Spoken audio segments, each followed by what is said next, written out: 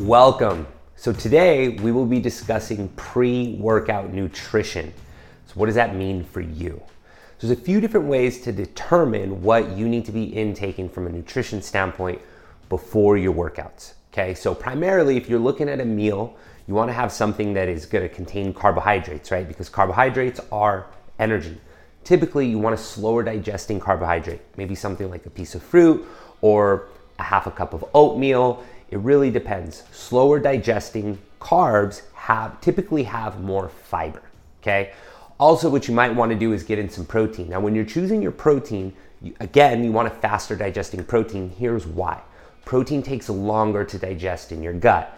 So if you're going to do a protein, I would recommend doing some type of protein powder, high quality specifically. Maybe something organic or a plant-based protein powder, or if you're going animal-based, maybe something like a grass-fed whey, or if you're gonna go whole food-based, something that is lighter in color. So the darker proteins typically have more fat, which digest slower.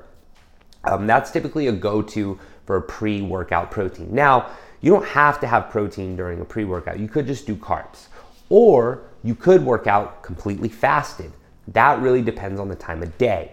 So typically if you're gonna work out fasted, then that means you work out in the morning. Now here's my recommendation to you.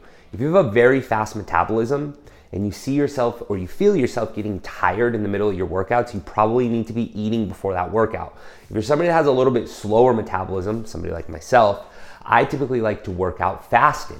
I let my body use its own muscle glycogen as energy.